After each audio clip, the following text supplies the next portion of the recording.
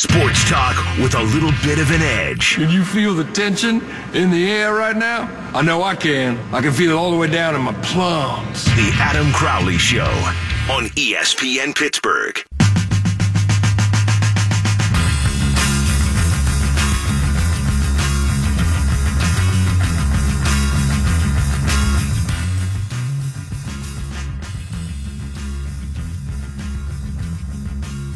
The Buccos, more like the Buck-Hose, because they suck lately. 4-6 in their last 10, 5 games out of a wild card. 6 teams are now in front of the Pirates for the second wild card. Things ain't going well. They got Archer. They got the other guy whose name I can't pronounce.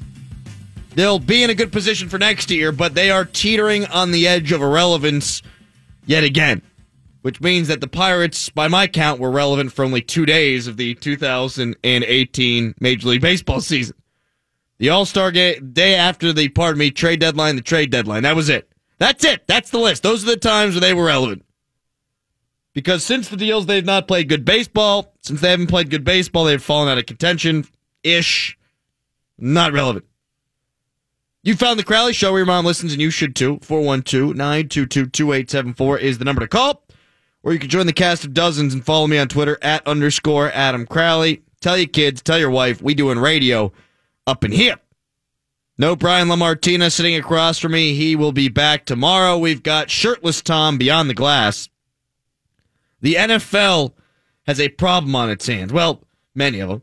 Including players kneeling down, President of the United States not being afraid to take out NFL players via Twitter, not afraid to take out Roger Goodell via Twitter. That's a problem. The catch rule, they've revised that. That's not as much of a problem as you thought maybe it would be. Either way, they've got a lot of problems. But here's a problem that we can all see coming, and that's the NFL leading with the helmet rule. It is going to cause major confusion in year one. And it's going to affect games. It's going to affect how many people watch, and it's going to affect the outcome of games. Here's the rule. Anytime a player lowers his head, an offensive player, there will be a penalty. Or a defensive player, pardon me, there will be a penalty. Now, for offensive players, it's different. A quarterback can still put his head down during a sneak, and a running back can plow forward for extra yardage as long as those players are using their heads for protection and not to initiate contact with defenders. The question is, how in the world can intent be determined? Why do we keep doing that? Why do we keep making intent part of it? Why? How in the bleeping hell can you disseminate that?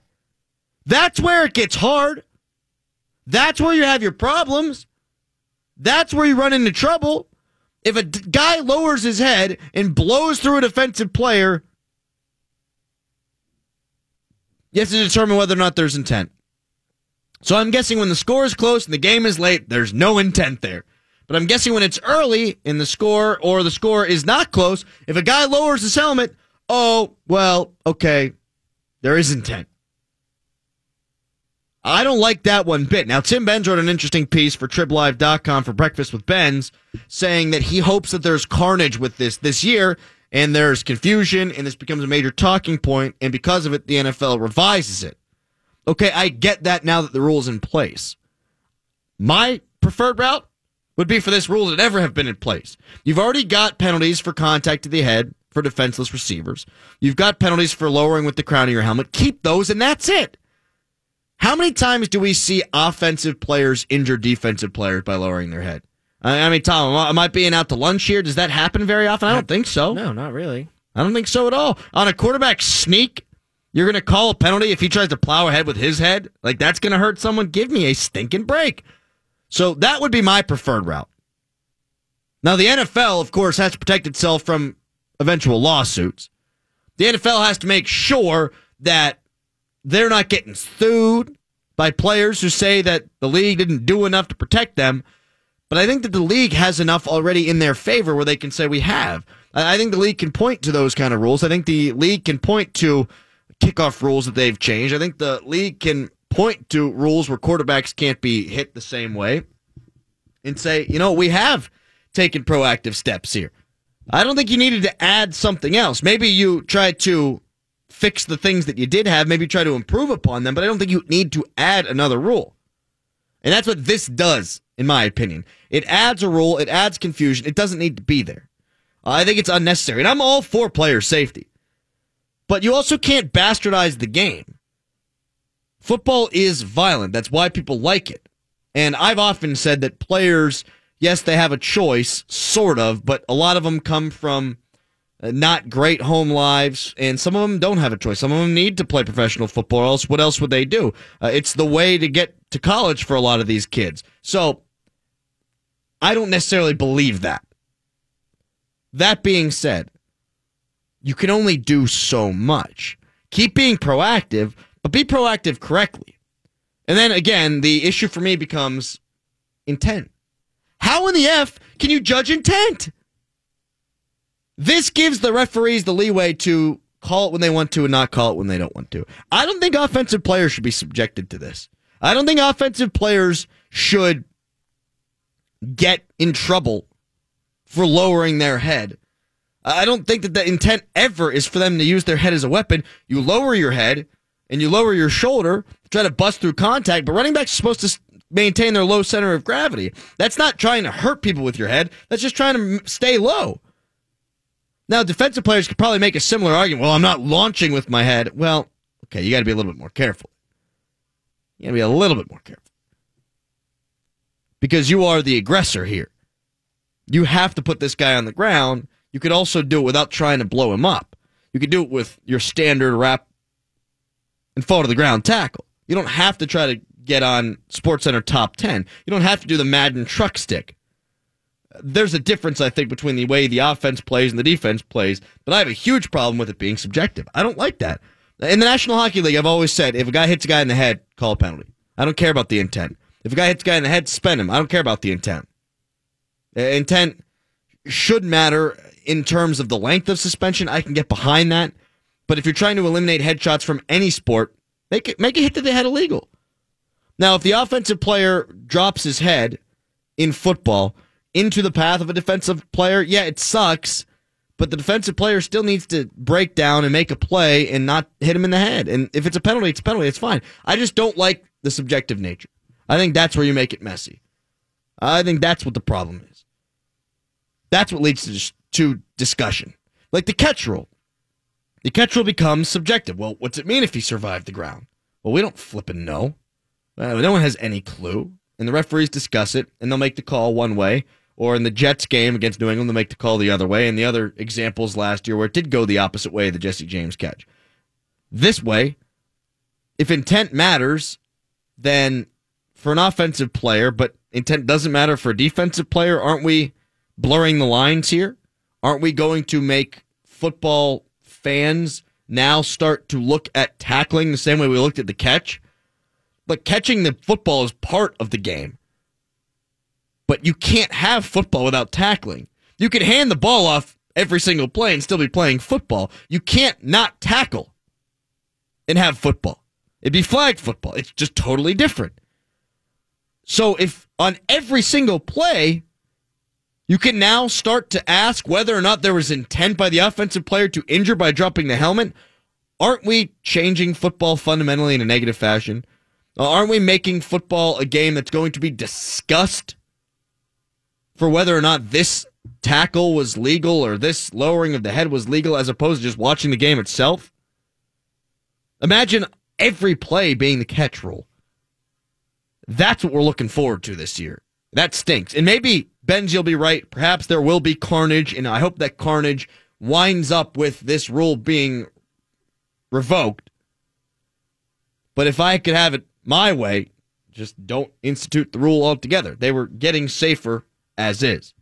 412-922-2874 is the number to call. We'll talk about this with Ray Fittipaldo coming up in 9 minutes here on the Crowley Show. And we'll also talk to him about the Steelers linebackers and the defensive philosophy with all the safeties that they've drafted. Before we get to Ray, Ohio State has indicated that they will conclude their investigation into the program and into Urban Meyer in 2 weeks. They have a self-imposed deadline.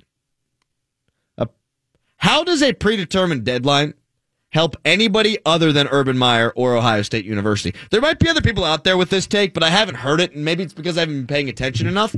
But doesn't the fact that Ohio State puts this deadline down kind of make you think that the investigation is going to be disingenuous? Doesn't it make you think that, oh, we're going to rush through this just so we can get done in 2 weeks? That's the only thing I thought of. There are a lot of people out there that say, oh, Ohio State's really doing well here. They've suspended their coach. They've implemented a interim coach, and they're legitimately investigating into whether or not this is a fireable offense. Yeah, I don't think that's the way it's going to go. I think the reason that they put this 2-week deadline there is so that Urban Meyer can get back for the last couple of weeks of fall camp.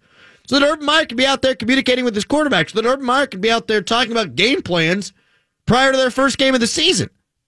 I'm a West Virginia football junkie. I'm an absolute freaking loser. So I was watching the Dana Holgorsen press conference yesterday, and he said, we will start preparing for Tennessee 2 weeks before the Tennessee game. That's the first game of the season.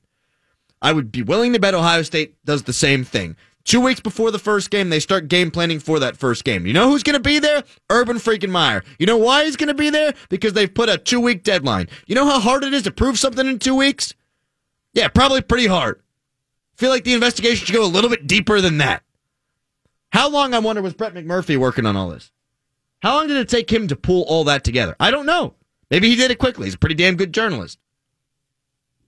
But I think Ohio State University is going to have a hard time finding dirt on Urban if they're only looking for 2 weeks. I think it's bull. I think it's nonsense. They don't want to find anything. And when you go into an investigation, I think you need to be looking to find it. Now, you don't want to manufacture it. You don't want it to become like Deflategate, where they say there was a preponderance of evidence, meaning 51% of your belief system needs to be that this is going down for you to move ahead with the actions. I don't think you need to go in and say, we need to find something on Urban, but I do think you need to go in thinking there might be something here. Let's assume that there is, and then move that way. Well, that's not what they're going to be doing. What they're going to be doing is, all right, let's wrap this thing up in 2 weeks. Our investigation found that Urban Meyer did nothing breaching of the contract. He will now rejoin the football team as we prepare for our opening game against, I don't know, Youngstown University, State of the Blind. Got a game prep for them. Got a game plan for them. Yeah, I think it's BS. I think it's nonsense. I think I saw right through it. Don't know if anyone else did. The Crowd Man did. The Crowd Man always does. I also don't know if I made any sense when talking about the football head contact rule, which is kind of part of the problem. I'm speaking for 12 minutes about it, and I don't even know what I said. So when you're watching, do you know what you're watching? No, that's going to be a problem. We'll talk to Ray Fittipaldo about that coming up next. And I'll get his thoughts on what's gone down at Steelers training camp thus far. You're listening to The Crowley Show. Sports talk with a little bit of an edge. Can you feel the tension in the air right now? I know I can. I can feel it all the way down in my plums. The Adam Crowley Show on ESPN Pittsburgh.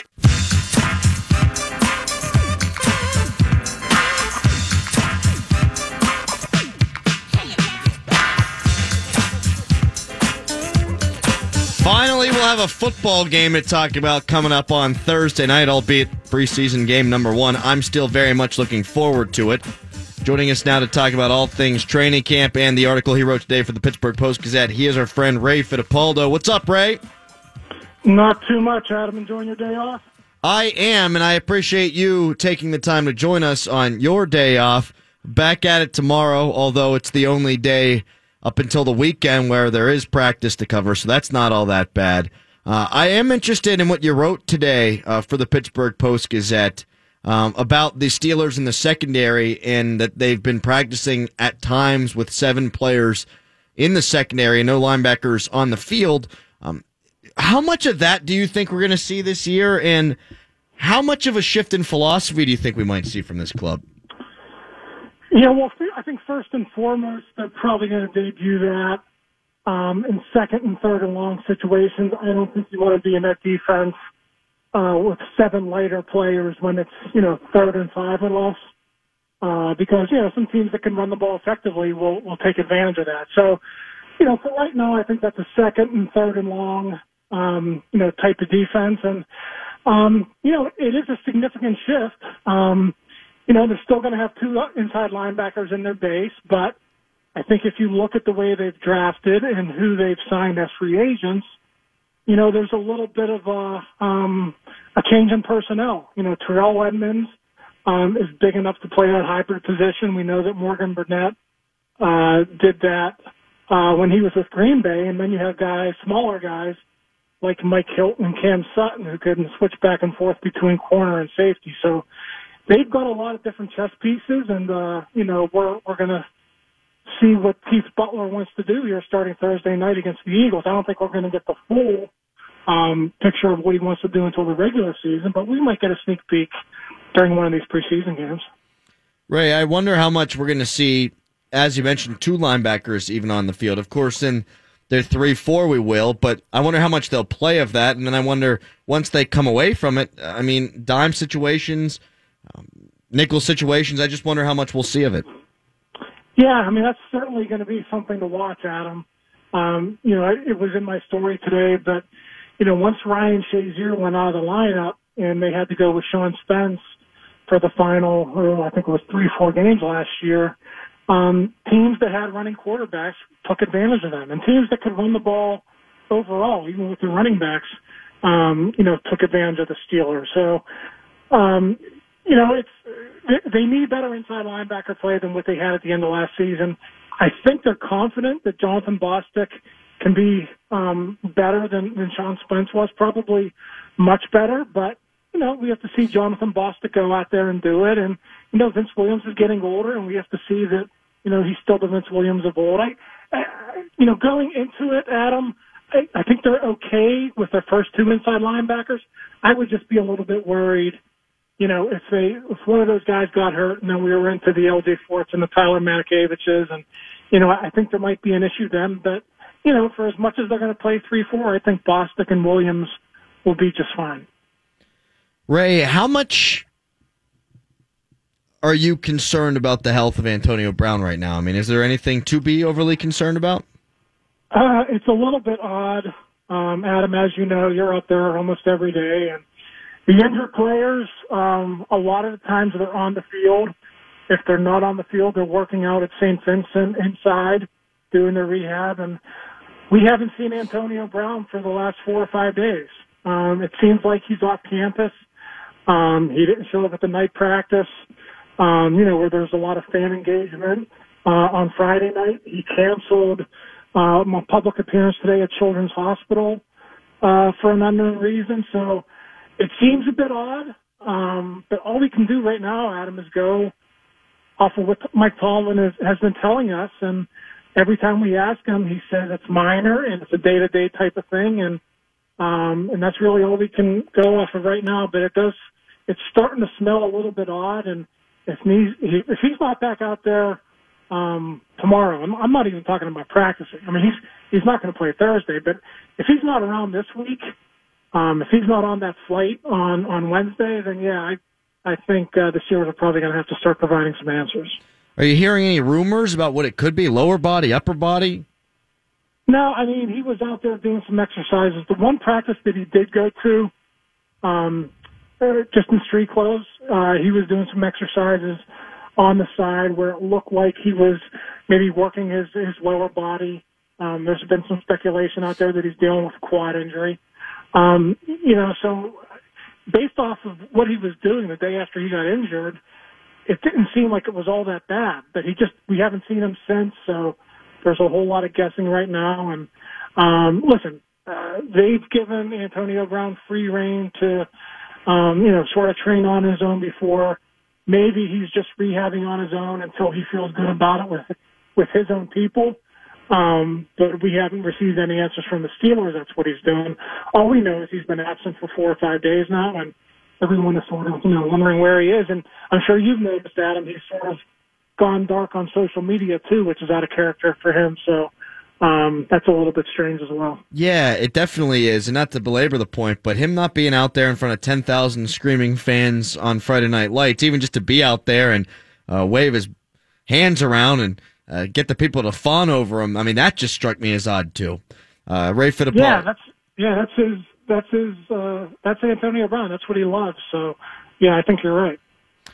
Rudolph's looked better the last couple of practices. No. Yeah, I think he's going to play well in the game. As long as the Steelers give him a chance in front of the first or second team offensive line, I think you'll see Mason Rudolph do a lot of good things. It's not a concern, but if you put him behind the third string offensive line and guys who aren't going to be here or even on the practice squad in a month, then you're probably not going to see the best of Mason Rudolph or the best of Josh Dobbs or Landry Jones for that matter. So I want to see him with good personnel on the field. I would like to see him behind a good offensive line and throwing to some good receivers. I don't think that's going to happen very much as far as the receivers go on Thursday because we're not going to see Antonio Brown. I doubt we're going to see Juju Smith-Schuster. So maybe he'll feel comfortable throwing to James Washington and, some of the other receivers who have caught his balls in camp. But I'm anxious to see him. I think he's going to be a really good player. You could only tell so much from practice. I think he's been good in practice, but I want to see all these guys in games because as you know, it's different when you go into a stadium and the lights go on. It's a different level. It's a step up in competition. And, all these guys, whether they've had great camps or bad camps, are going to have a chance to go out and show the coaches what they can do in these games starting Thursday night. Speaking of good camps, I think James Conner's looked great. He has. He looks quick. The pass protection is better. Even when you watch him in backs on backers, his technique is very good. He's got very good hand usage.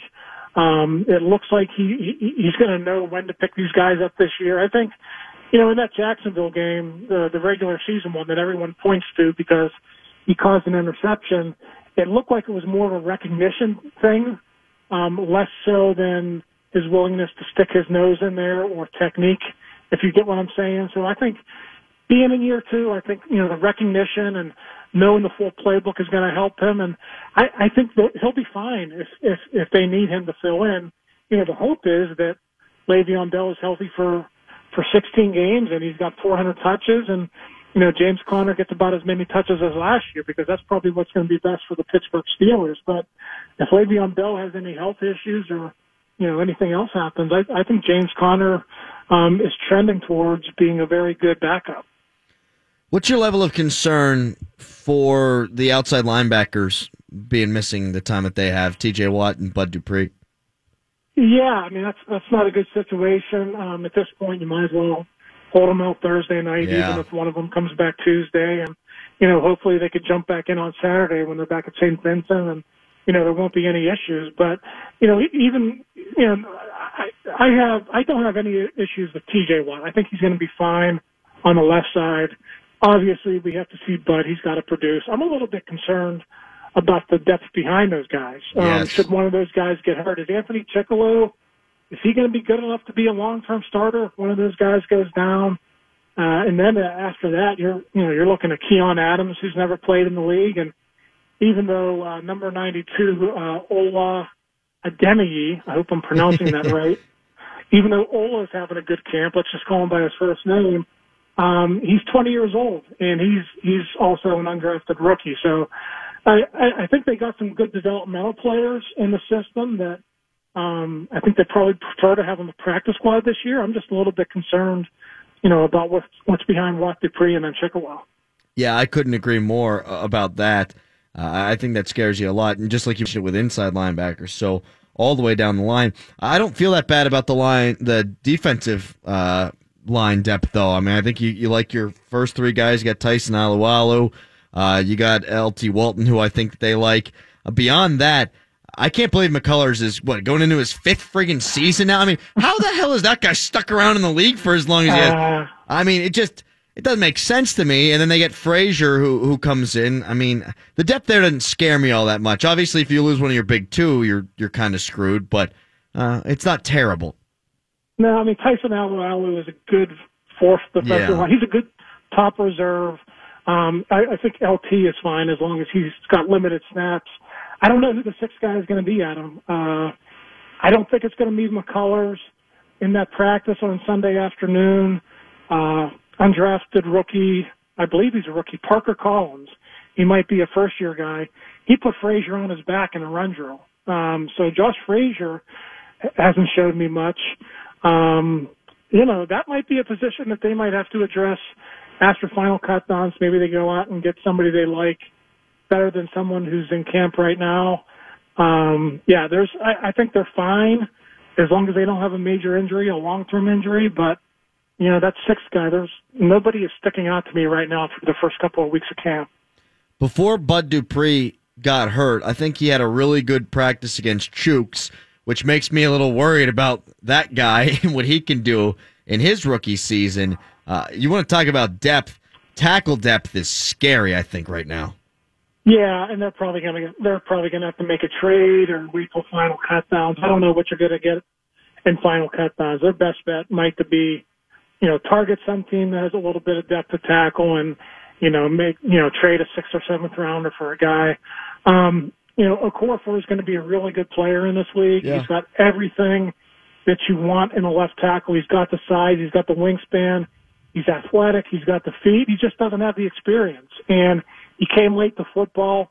It would just be asking an awful lot for a 20-year-old kid. I think he turns 21 this week, actually. For a 21-year-old with limited football experience to have that job on a football team, because we know it's so important.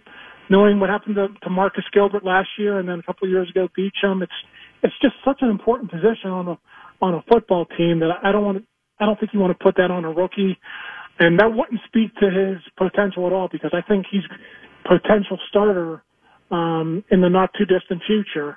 But I do think they need to address that, and I wouldn't be surprised, after the second preseason game, that they make a trade, and if not, almost certainly they'll do something after final cutdowns.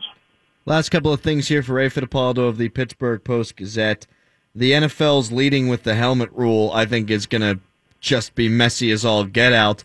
A couple of years ago, whenever they were trying to make a more strict illegal contact penalty, call it more by the rule book, we saw a bunch of flags in the preseason, and then there weren't as much as the preseason in the regular season. I'm hoping that's going to be the case here with the NFL leading with the helmet rule, but I think whenever you're trying to judge intent, things like that nature, Ray, I think it just gets so messy, and I think it's going to make the game pretty tough to watch if we're going to see a whole bunch of flags. Yeah, I mean, we've been warned. Art Rooney told the Post-Gazette, Seb Bouchette, that, we're going to see more flags in the preseason and maybe even early in the regular season. And, my fear is that the officials they've been asked to make these calls. And my fear is they're going to make a call because it looks bad, and then it's going to go to replay, or it's going to be shown on the replay, but, you can't change that call because it's a judgment call. So 15-yard penalties in close football games, those are huge. And I think you're going to see a lot of controversy this year, at least early in the season, until they can get this ironed out. I would almost rather them adjudicate these hits with fines and possible suspensions after the fact. I don't want these officials on the field to be completely responsible for this rule. I think it's almost better that, hey, if it looks really bad and you know it, call it. But if not, let's let the league office deal with it later in the week. But I don't get the sense that that's going to happen. I think the onus is going to be on the on-field officials, and I think that's trouble. Yeah, I think that's a really good idea by you, Ray. I mean, you allow the flow of the game, but what I see happening is it's 4th and inches, right? And it's late in the game, tie game, close game, what have it. And a quarterback lunges forward and plows a defensive player over with his head in a quarterback sneak, and all of a sudden, nope, just kidding. It's 4th and friggin' 15 as opposed to 4th and inches. And oh boy, now we got a longer field goal. We're punting, and it's going to be the Jesse James thing all over again. Problem is, those catches don't happen that frequently. Maybe once a game, maybe once every couple games. You're going to see this all the time. The frequency of this is what's going to make it so frustrating, I think. And the fact that all 22 players on the field are going to be Great scrutinized. Point. So you could have an offensive lineman executing a cut block, and if his eyes are looking at the field and his head is, in a linear line that they're looking for to make that call, they can potentially call David DeCastro for executing a cut block, or a fullback for putting his head into the center of the chest of, Vontaze Burfict or somebody else. I mean, it's going to be such a hard thing. I hope that the officials come to realize how difficult this is going to be, and maybe they just call the obvious ones. That's my hope, but I got a feeling it's going to go the other way, Adam, and I'm not looking too forward to it. Nor am I, buddy. Hey, appreciate you taking some time on your day off. Maybe I'll see you up at camp tomorrow. All right, sounds good, Adam. Appreciate you having me on. Thanks a lot. Ray Fittipaldo of the Pittsburgh Post-Gazette. That's a good point. I mean, if you got a receiver who's juggling a football and goes to the ground, okay, you got to make a call there, right? But if you've got 22 sons of bitches that you're watching on every single freaking play, you could call it on every play. Oh, he lowered his head. What if he stumbled? I mean, what if he's trying to push the guy with his shoulder and your head moves? Oh, it's going to be horrendous. Oh, it's going to be so bad. And the preseason game that we're in for on Tuesday, I'm doing post game. Tom's working the board. Oh, we're going to be here till 4 in the morning. Oh, it's going to be so damn long. Oh, it's going to be horrific. Couple house cleaning items I got to get to. Shirtless Tom, you can follow him on Twitter at ButtonPusher970. NHL Network tweeted out, in case you missed it, here are our top 20 centers in the league right now. And Tom, being Tom, said, sucks to suck, Ovechkin. And people are idiots. He does suck, but he's a winger, bro, not a center. You know he's not a center, right? Guys. Look, that's the point, guys. That's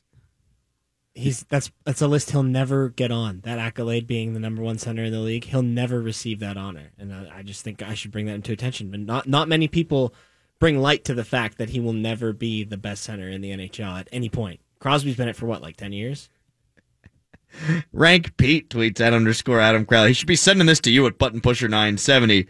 Based on his Ray Lewis impression, Tom's earned the nickname Ebonics Tom. Little black voice there, Tom. No. Be careful now. No. You got to be careful now.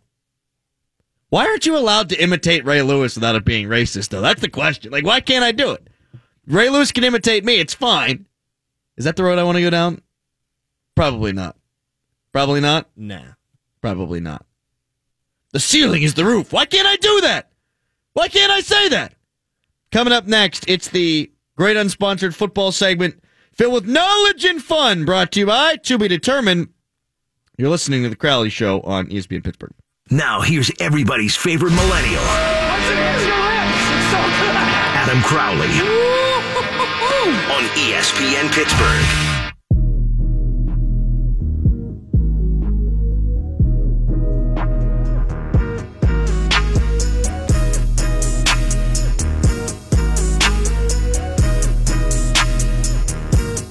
Holy crap! Oh, man, I gotta retweet this. Oh, my God! I'm retweeting a guy from The Fan, but I don't care, because the Mighty Ducks goalie, Goldberg, is 39 years old now. And he was arrested for public intoxication, and you gotta see this picture.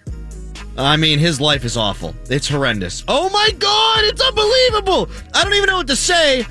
He looks like a 65-year-old guy who got busted with cocaine. Tom, are you seeing this yet?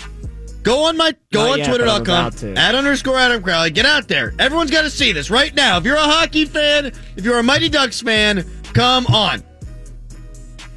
Come on. Take a look. Right now, everyone who's listening to the show right now, go on Twitter, at _Adam Crowley, and look at what I just retweeted. Oh, no. Oh, Goldberg. no. How did he get so skinny? Cocaine! Oh.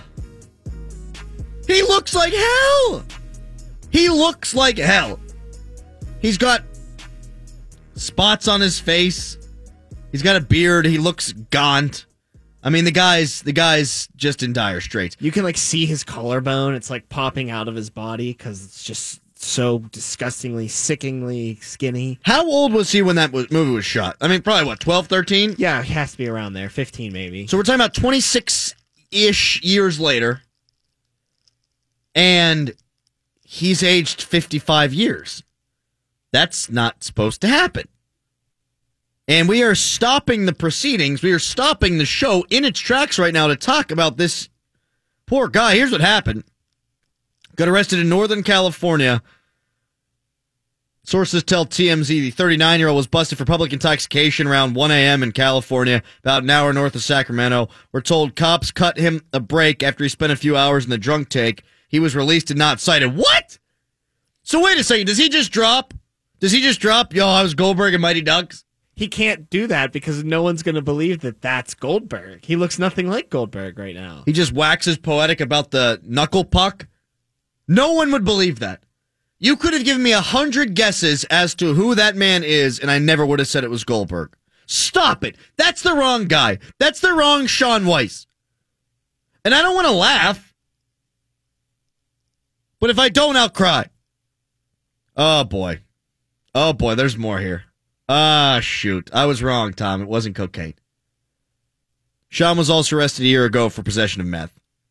Yeah, that makes sense. It looks a lot like meth now. But it's okay because that arrest only came 5 days after he'd been sentenced to 150 days in jail for stealing $151 worth of stuff from an electronics store. That is the worst I've ever seen someone who looks 39 years old look. Someone who is 39 years old. That's the worst I've seen them look. That is unflipping believable. I can't even speak. Believable. I'm beleaguered. Holy crap. I don't know. Where do we go with any more with the show? What time is it, Tom? And now it's time for the great unsponsored football segment filled with knowledge and fun. Brought to you by To Be Determined. Sometimes in life stops because of something you see. And that's one of those moments. We all remember where we were during some of the tragic days in our country's history, and we all remember where we were during some of the most important days in our lives' history and in our country's history. I'm never going to forget those last 4 rambling minutes on the Crowley Show where I found out that Goldberg from Mighty Ducks did meth, robbed the store from $151, and then got a DUI. I'm never going to forget where I was. Anyway, it's a great unsponsored football segment filled with knowledge and fun, brought to you by To Be Determined. The Browns traded Corey Coleman just 2 years after he was drafted, was a first-round pick. It's happened before. Shocker, Cam Irving traded in 2 years. Danny Shelton traded in 3 years. Johnny Manziel cut in 2 years. Justin Gilbert traded in 2 years. Barkevious Mingo traded in 3 years. Brandon Whedon cut in 2 years. Trent Richardson traded in 1 year. Don't do drugs, kids. I mean, seriously. I mean, look at the fall from grace that this poor Shaun Weiss took. I mean, from child actor who was fat, who played hockey, to that's drugs for you. That's meth. That's what methamphetamine does to you. It kills your life. It ruins it. But the Browns' first-round picks, they've been terrible. I don't know where to go. Myles Garrett, I think, has a chance to be one of the best defensive players in the league.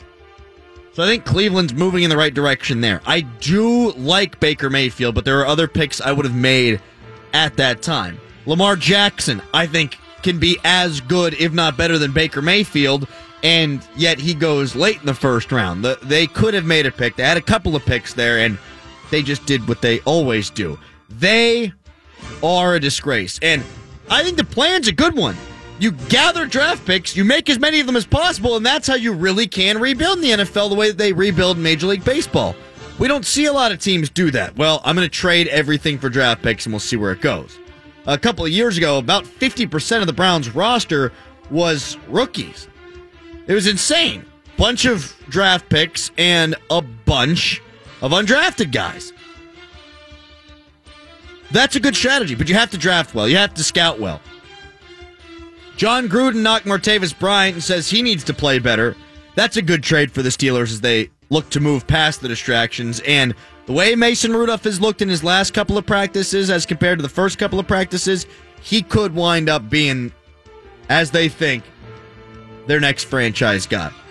Not saying he's going to be a Hall of Famer, but Mason Rudolph, you get him for the draft pick you traded Martavis Bryant for, pretty darn good. I got to get out of this segment. I'm in mourning. I'm stunned. Brant tweets, how is this Goldberg? It's definitely not knuckle puck time anymore. @_Adam Crowley. I'm devastated. Shocked. The drug epidemic is killing the country. Coming up next, the Buccos. More like the Buck-Hose. Because they suck right now. Woo! It's a Crowley Show.